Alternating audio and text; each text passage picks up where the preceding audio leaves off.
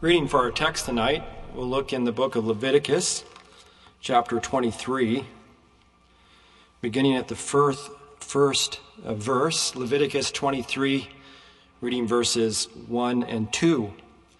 And the Lord spake unto Moses, saying, Speak unto the children of Israel, and say unto them concerning the feasts of the Lord, which ye shall proclaim to be holy convocations.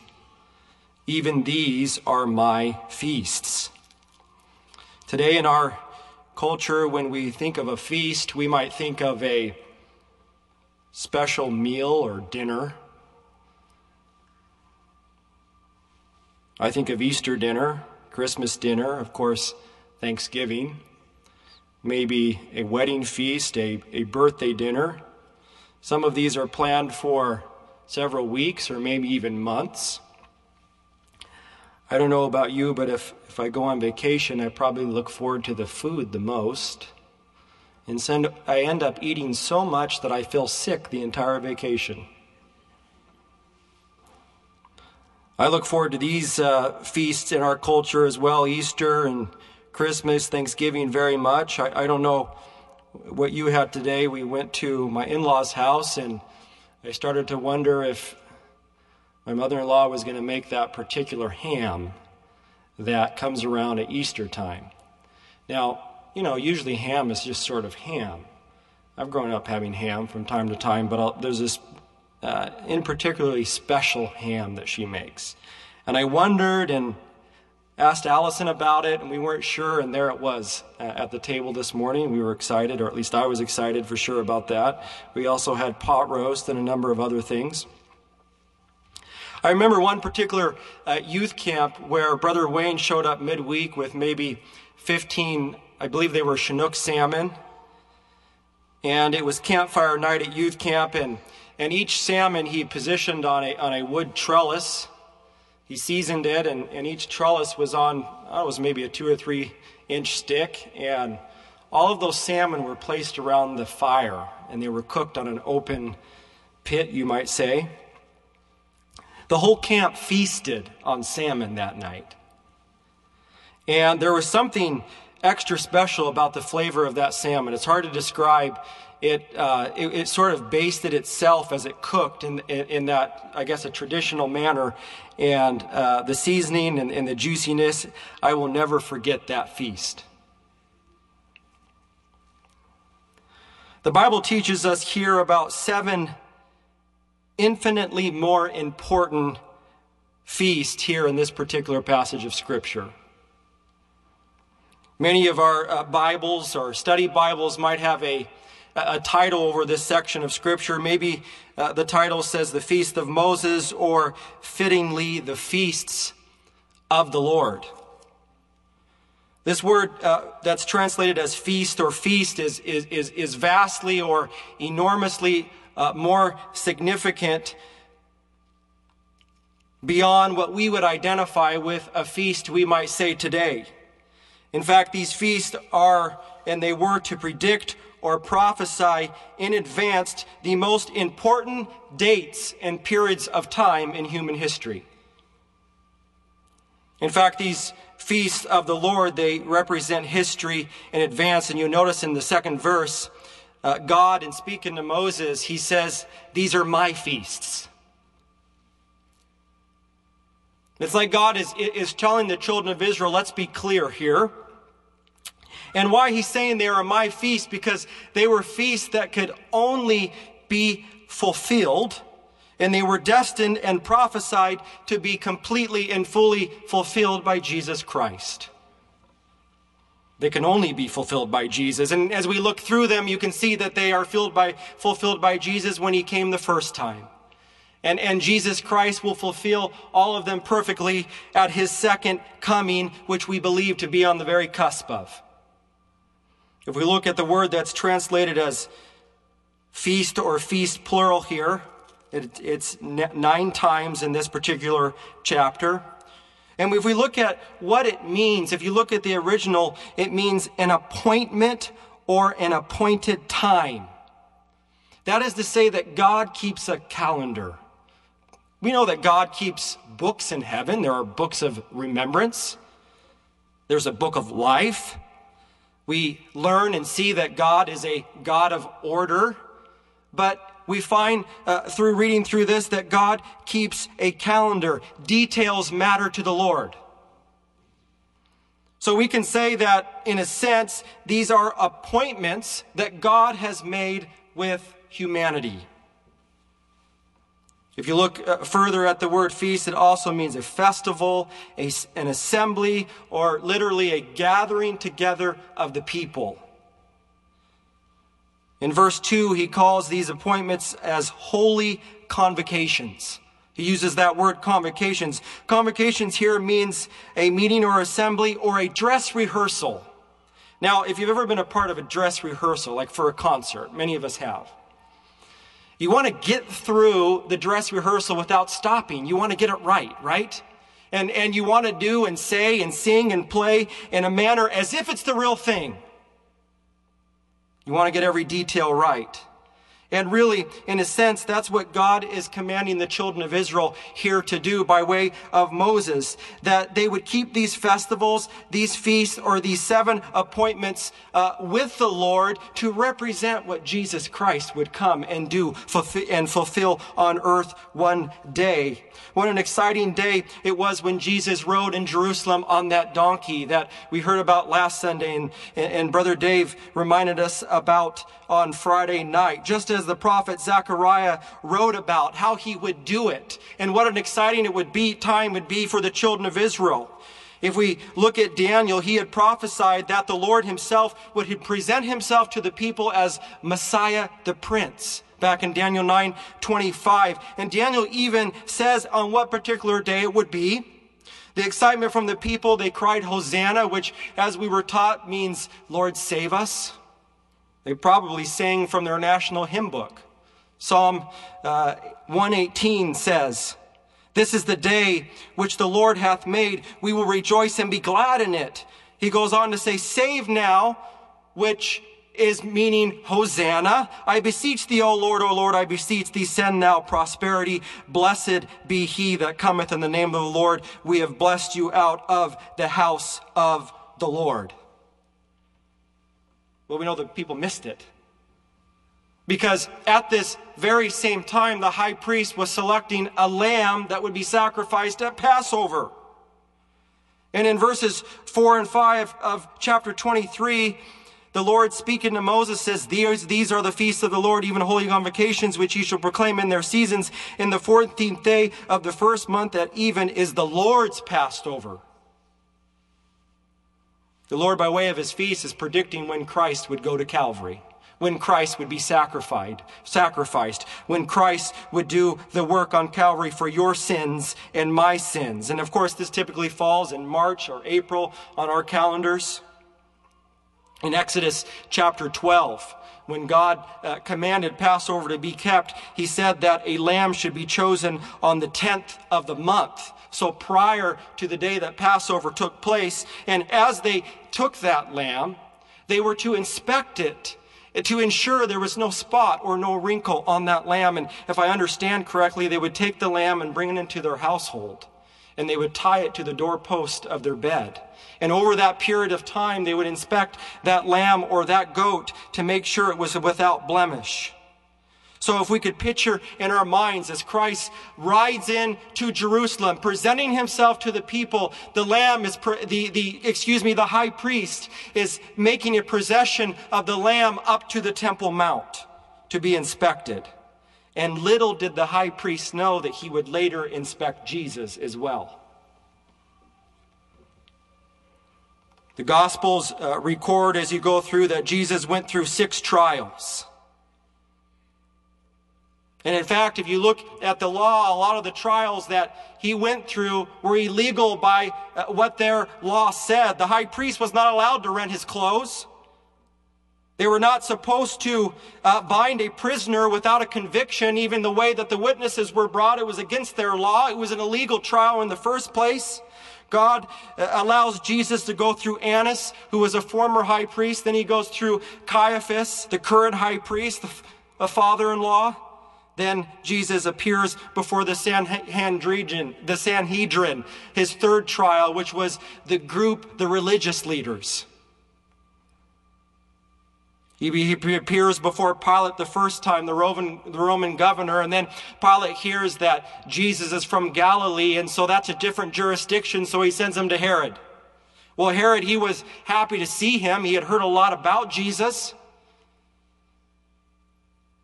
Herod goes on with the military there to mock the Lord. They put a robe on him and send him back to Pilate. And so Jesus appears before Pilate a second time, which is his sixth trial. John records in chapter 19, verse 4, Pilate therefore went forth again and saith unto him, Behold, I bring him forth to you, that ye may know that I find no fault in him. Then came forth Jesus wearing the crown of thorns and the purple robe, and Pilate saith unto him, Behold the man. There is no fault in Jesus. The perfect sacrifice has been confirmed. Jesus is perfectly and concisely fulfilling the feast of the Lord, a feast that was proclaimed many, many years before. The Bible teaches us that it was done perfectly according to plan. At the third hour of the day, which would have been 9 a.m. in the morning, the lambs were being prepared for the sacrifice. So the people would bring thousands of sacrifices up to the Temple Mount, but there was one in particular that the high priest did here at Passover. In Matthew 27 through 31, it talks about the crown of thorns being placed on our Lord's head.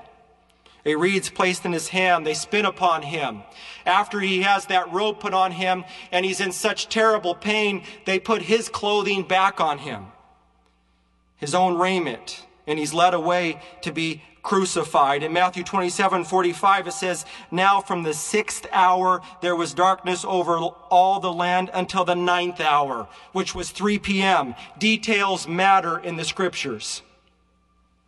3 p.m. is the very hour that the high priest would have been sacrificing the lamb at the Temple Mount to fulfill Passover. So on that day, both an animal and the actual Lamb of God, which taketh away the sin of the world, is being sacrificed on the hill called Golgotha.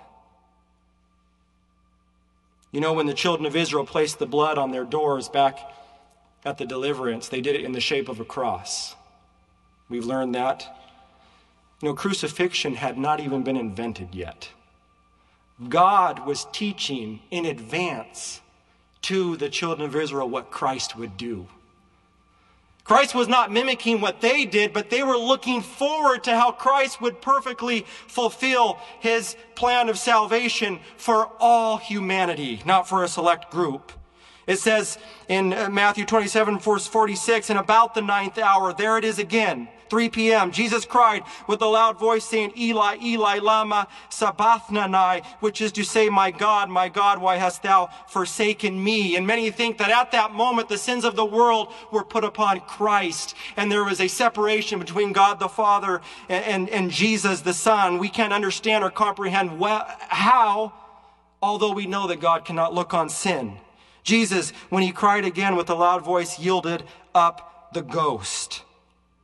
The feast of Passover, the Lord's feast, had been fulfilled. Matthew 27, verse 51, it says, Behold, the veil of the temple was rent in twain, and from the top to the bottom, and the earth did quake, and the rocks rent. What a time that would have been. There was a way made, for you and me to the Holy of Holies. Jesus had done the work. His blood had been shed. All that needed to be fulfilled had been fulfilled in order for us to have access by way of our high priest, Jesus Christ. In Leviticus 23, verse 6, He says, and on the 15th day of the same month is the feast of unleavened bread unto the Lord. 7 days must ye eat unleavened bread. Now, a lot of people would refer to this first group of feasts all as Passover.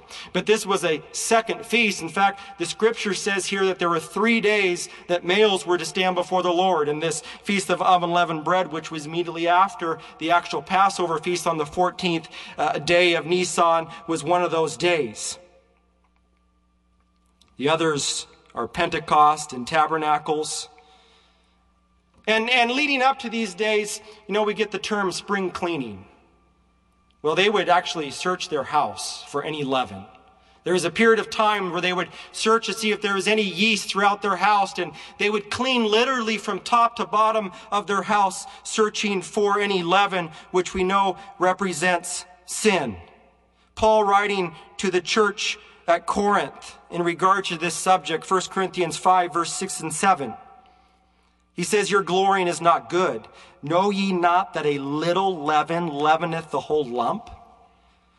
Purge out therefore the old leaven, that ye may be a new lump, as ye are unleavened, for even Christ our Passover is sacrificed for us. Paul is saying that even a little bit of sin separates us from God. Any portion of sin, he says, basically ruins the whole lump, to put it bluntly here. But he uses this term, purge out, and it means exactly what we might think it means when you look at the original. That means to cleanse thoroughly. How can we be cleansed? Well, he goes on to say, as I read, for even Christ, our Passover, is sacrificed for us. So he's saying that by way of the blood of Jesus Christ, the old leaven, the sin can be purged out. And we know at Passover, a piece of bread was taken and rent in two, representing the broken body of Jesus Christ.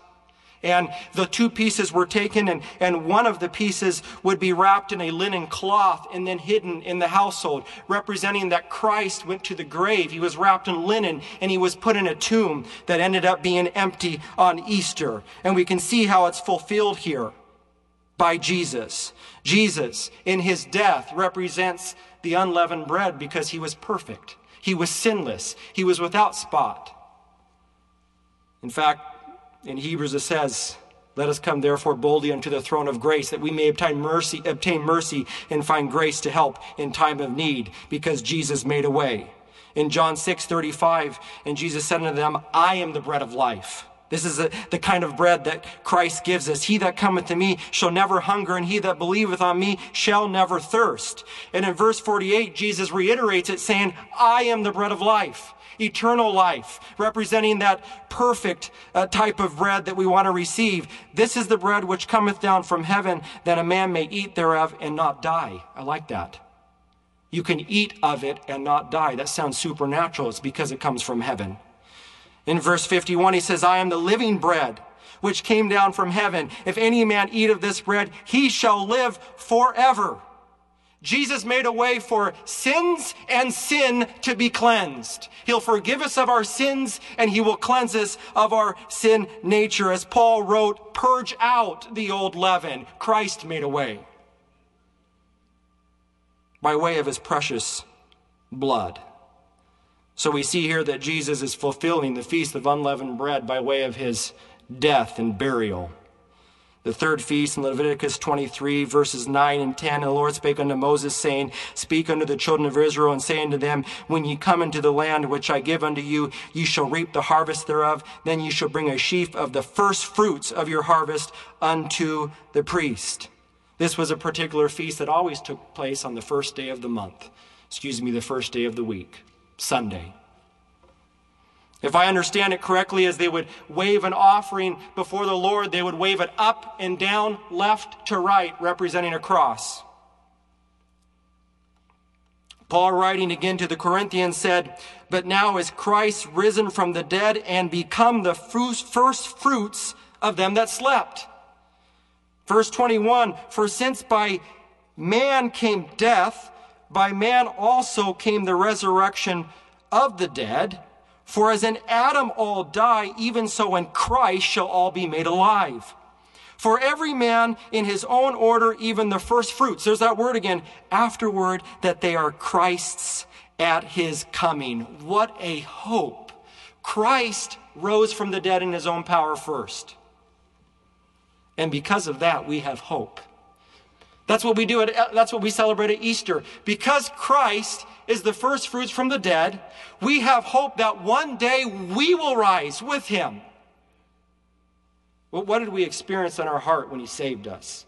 He gave us a taste of eternal life. He gave us a little bit of that taste of what it will be to live with him for eternity. Imagine when that expands to our entire physical being and spiritual being in a manner that we can't even explain or understand. It will happen because Christ is the first fruits from the dead. The songwriter wrote, "'Cause I'll rise again.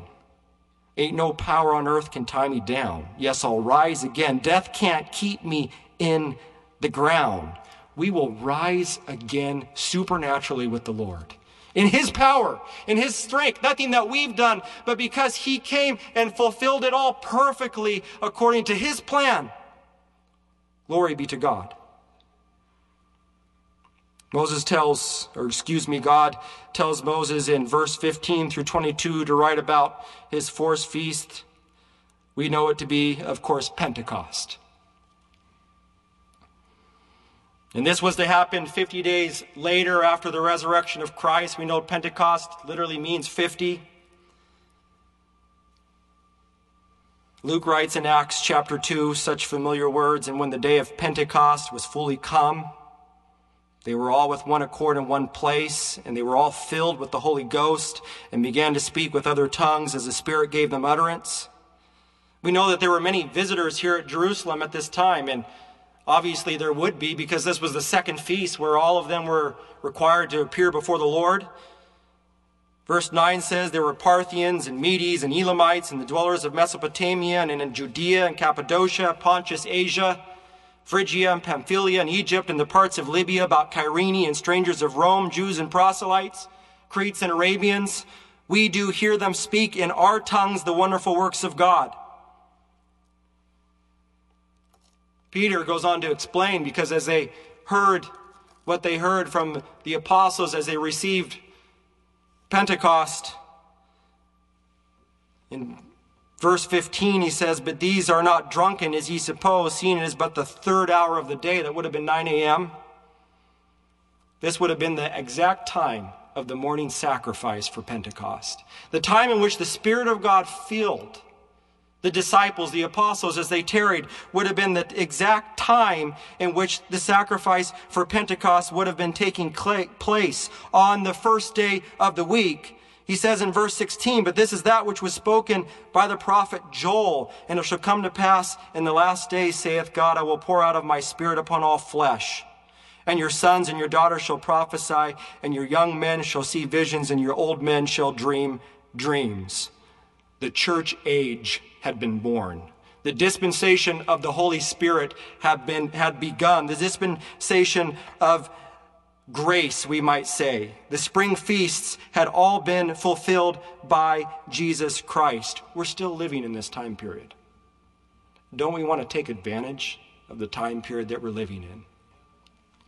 Christ had predicted that the Spirit of God would be poured out, and as the disciples tarried in the upper room, and at this particular time, the whole point of the feast was to point towards what the Lord would fulfill. Christ has made a way.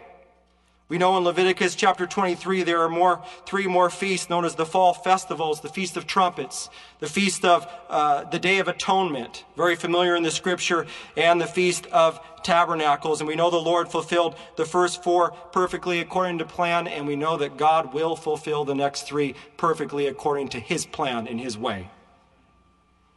You know, we believe that the Lord could come back at any moment.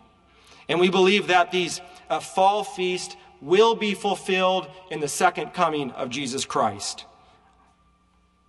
Everything that's happening in the world today is obviously pointing to the imminent return of Christ. The indifference, godlessness, lawlessness, wrong is right, up is down, down is up. This is exactly what was predicted on how the world would look at Christ's second coming, the time of his second coming. You know, the Feast of Trumpets in the scripture was said to be a time of the blowing of trumpets, and there were many blasts of trumpets that were blown at this time, and many believe it could be that the Lord in the rapture will fulfill this feast. We don't really know. We do know that the scripture is clear that no man knoweth the day nor the hour. Paul, in writing to the church at Thessalonica about the rapture, he said, "For the Lord himself shall descend from heaven with a shout, with the voice of the archangel, with the trump of God."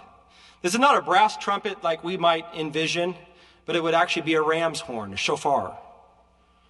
We find in Paul, when he's writing to the church at Corinth, he says, "In a moment, in the twinkling of an eye, at the last trump. For the trumpet shall sound, and the dead shall be raised incorruptible, and we shall be changed." We want to hear that trumpet. We want to be listening for that trumpet. We don't want to miss it. We cannot overstate how important it is that we make the rapture. And what was the point of the dispensation of the Holy Spirit? To prepare a church for the rapture.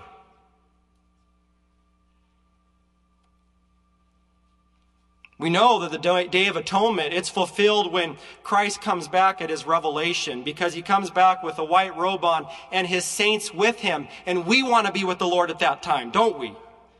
Between the Feast of Trumpets, there was 10 days of affliction leading up to the Day of Atonement. And in the wilderness, the high priest would put white robes on, and they would do a dress rehearsal where they would follow him around the camp until the high priest once a year would go into the Holy of Holies.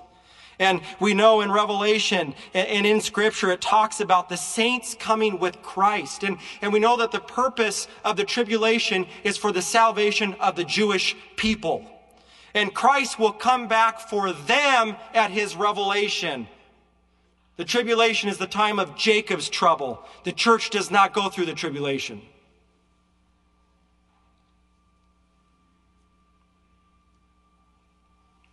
The point is, we've got to make it. We've got to make the rapture. We've got to be ready. We have to make sure that our robes are spotless, our spiritual robes. And if you don't know if you're ready, if you don't know the Lord, the whole purpose of these meetings, these gatherings, virtually in person, is that you have a relationship with Christ. He went to great measures. He was tortured. He was executed, so that we might have life in Christ, so that we can have a hope, and so that we can be resurrected with him one day. We know that the Day of Atonement is the sixth feast, and we know that the seventh feast is fulfilled during the millennial reign. In fact, Zechariah says in Zechariah 14:16, "And it shall come to pass that every one that is left of all the nations which come up against Jerusalem shall even go up from year to year to worship the King, the Lord of hosts, and to keep the Feast of Tabernacles." That's during the millennial reign. Christ will literally set up his kingdom on this earth. And you can read about what kind of dimensions that kind of temple will be. It's one that's never been built before. It's written about in the final chapters of the book of Ezekiel. So we can't notice that when the Lord fulfilled Passover and those spring feasts, how quick things happened. Now I want to submit to you tonight that we're on the very cusp of the Lord's return. And when he begins to fulfill these final feasts, it's going to happen very quickly. That means that we can be in the final hours, the final minutes even, of human history as we know it. If you look at the scripture, the rapture takes place. We know that the tribulation begins when a covenant is signed. There could be a time period, a gap there. We don't know how long. The scripture doesn't explicitly say, but we do know that what kicks off the 7-year tribulation, it's a covenant or a treaty that's signed. And some people focus on who's the Antichrist and so forth, and we shouldn't even focus on that. We're going to be gone. We have to make the rapture. It doesn't matter other than that we make the rapture. That's our focus. We want to be right with the Lord. We want to be sanctified. We want to be filled with the Holy Spirit. Why? The whole point is that we might make the rapture. It is no accident that the earth's been around about 6,000 years, and the 7,000th year will be the 1,000 millennial reign. And it's no accident that about 2,000 years ago, Christ came to earth. And so we're on the cusp in human history of the third day. Jesus is coming back. That's the focus here. That's the point. Even as Brother Wayne encouraged us this morning, Christ came the first time. He's coming back the second time, and we have to make the rapture. What are our affections set on? What's our hope in? What is our trust in? It will all happen very quickly. Are you ready? Are you watching? Some of this you may have heard for the first time. All that matters is that you have a relationship with Christ. Do you know the Lord? And if you feel bad in your heart and you feel uncomfortable, we believe that's the Lord speaking to you and talking to you and dealing with you. And I'll tell you, when you have an experience with Christ where you ask for forgiveness and you repent of your sins and basically you surrender to the Lord. If you don't know how to explain it, all we can say is that surrender your life to the Lord. And the Lord will come in and he will take the heavy end. He will forgive you. An eternal transaction will happen in your heart that will keep you forever. That's what Christ does at salvation. And we encourage you to be saved tonight. If you're not sure how to pray, ask somebody to pray with you. Pray at home. Pray in the pews. Pray around the altars of prayer. We encourage you. You want to be ready. We want to make it. We want to see everyone there. We want to be at the feet of Jesus, as Brother Wayne mentioned this morning, all together. We want to be there. Look for me around the throne. We want to make it, and we can make it. Thanks be to God, because Christ rose from the dead. We have hope. The song is 487. Let's have a time of prayer.